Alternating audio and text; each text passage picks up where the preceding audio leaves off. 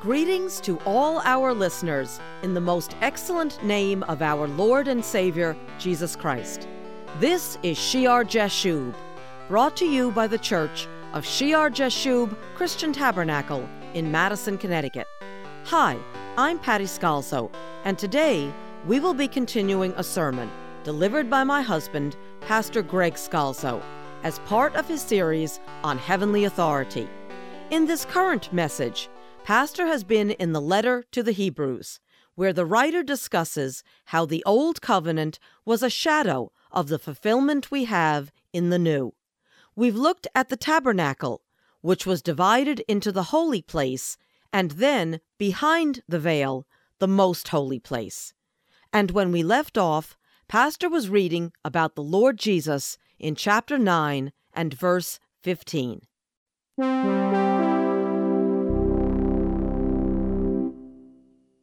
And for this reason, he is the mediator of the new covenant, the new contract, by means of death, for the redemption of the transgressions under the first covenant, that those who are called may receive the promise of eternal inheritance. The old tells us we're sinners.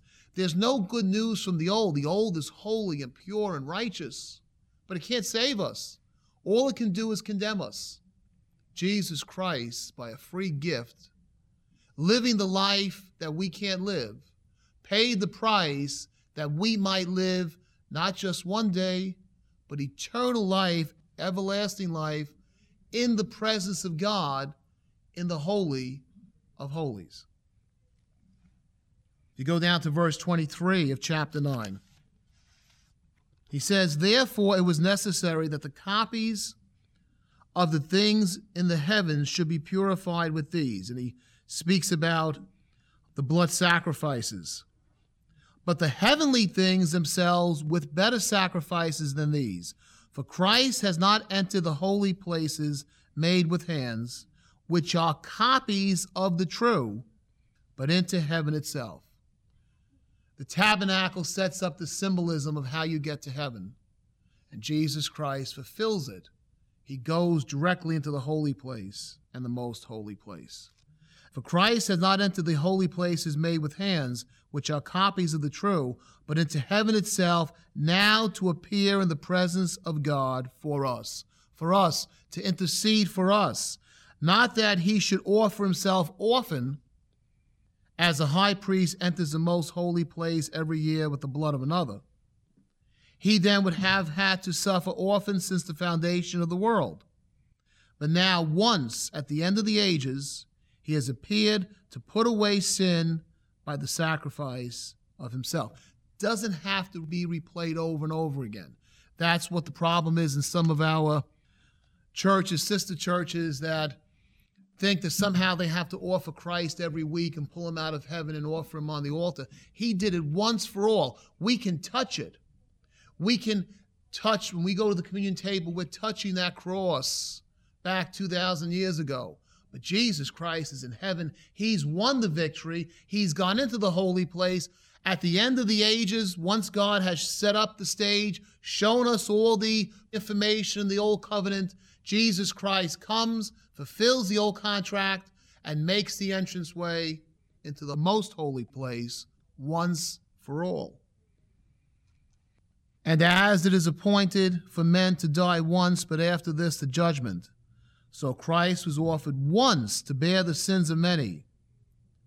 To those who eagerly wait for him, he will appear a second time apart from sin." There's no longer a need to make the offering for sin, for salvation. The trumpet will sound, and the dead will be resurrected, and we will be with him forever and ever. The return of Jesus Christ. Good news. New heavens and new earth, grace, sweet tidings of the good things that will come. And isn't it a relief after seeing all the bad that now we have access to the good? And just the first verse of chapter 10 there, "For the law having a shadow," again that word, a shadow, an example, a copy of the good things to come, and not the very image of the things, can never with these same sacrifices which they offer continually year by year, make those who approach perfect.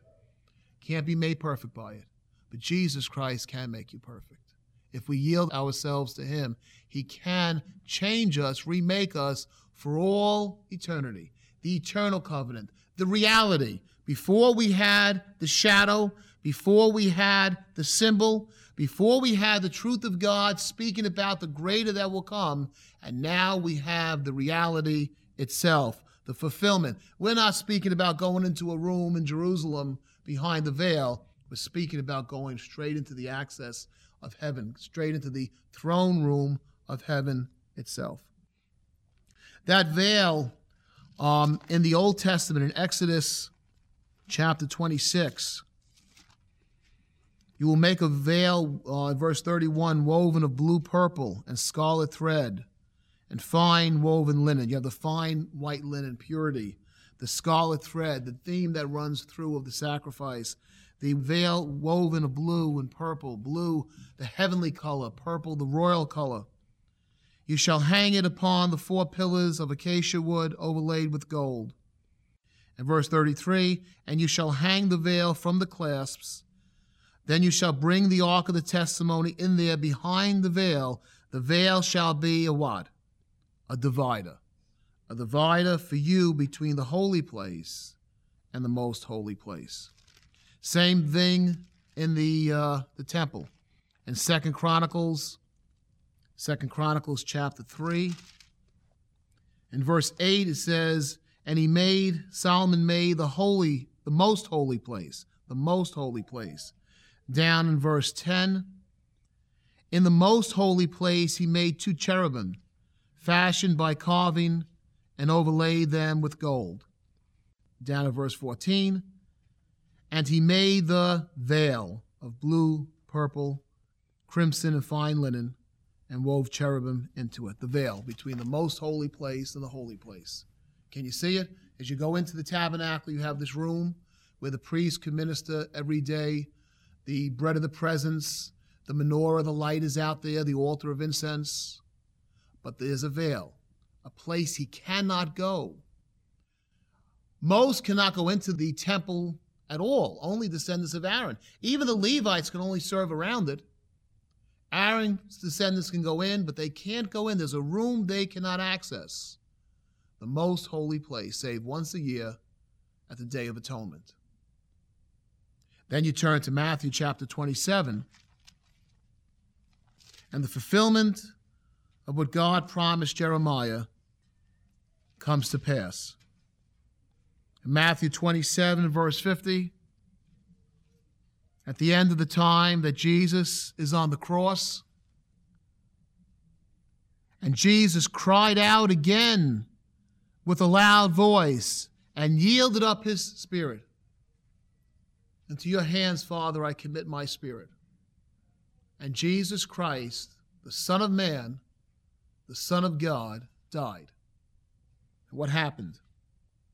Verse 51, then behold, what?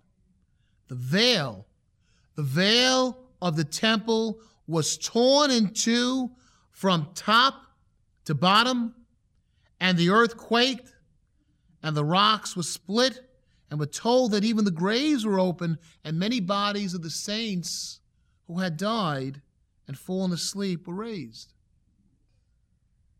Split apart. That veil is split apart. The barrier between us and God, our sinfulness. How can sinful man, how can sinful woman stand in the presence of holy, almighty God? Purity, sinlessness. We can't approach. There is a veil. The old contract makes it very, very clear. There is a veil and shows us why. And not by our works of righteousness, not by us being so good, do we have access. Because there was one who was good enough for us. Never once sinned. And when he cried out his last breath, the veil, the earth shook, it cracked open, and the veil in the temple was split, torn, opened. Now there's access. Aaron's sons can go in anytime. But not just Aaron's sons, the Levites can go in anytime. And not just the Levites, but every tribe of Israel can go in anytime. And not just every tribe of Israel, but every nation, tongue, language, male, female, young, old, have access, can come in to the kingdom of God, can come in to the most holy place, can be in the dwelling place of God, can go to heaven. That's how we get to heaven, through Jesus Christ. His death, that blood shed on the cross, made entryway into the most holy place. He earned it. And then he reaches back and he pulls all of us who trust in him into the holiest of holies with God. That's the good news. That's the gospel. There's access. There's no more layers. There's a direct relationship into heaven itself. Now, this has great implications for heavenly authority. Obviously, the most important implications for our salvation. But when you understand the veil and you understand the layers, how man could not approach God, you start to understand why under the old contract there was a priesthood, there were the Levites, there were the tribes, and there was everything apportioned out. And how now that has changed under the new covenant. We have one high priest, one mediator, Jesus Christ, who has gone into the holies. And there is a freedom, there is a liberty in the Holy Spirit that's so important for heavenly authority in the new contract. How authority works in the new versus the old. And what happens many times with time and organization and institutions in Christianity is that there is this tendency as human nature takes over to try to go back under some form of the old, to put the layers back, to put the ceremonies back, which were true given by God back then for us today as symbols of Christ, but to forget the reality, the truth of Jesus, and go back to the shadow, the symbol, which God never meant for us to do. To again put the layers back up, put the priests back in, put the clergy and the laity, and move the people further and further away as though they can come boldly into the throne of grace without these men, these layers, this hierarchy, these rituals, this shadow of the old coming back again. But now misapplied all the wrong way, because God did give it to Israel for a purpose, but God never meant the church to go back and try to play Leviticus when we have the reality in Jesus Christ. We invite you to visit Shear Jashub on the web. The address is www.shearjashub.org. That's SHEAR-JASHUB.org. Make it your site for serious Bible study. And may the Lord Jesus bless you as you serve him.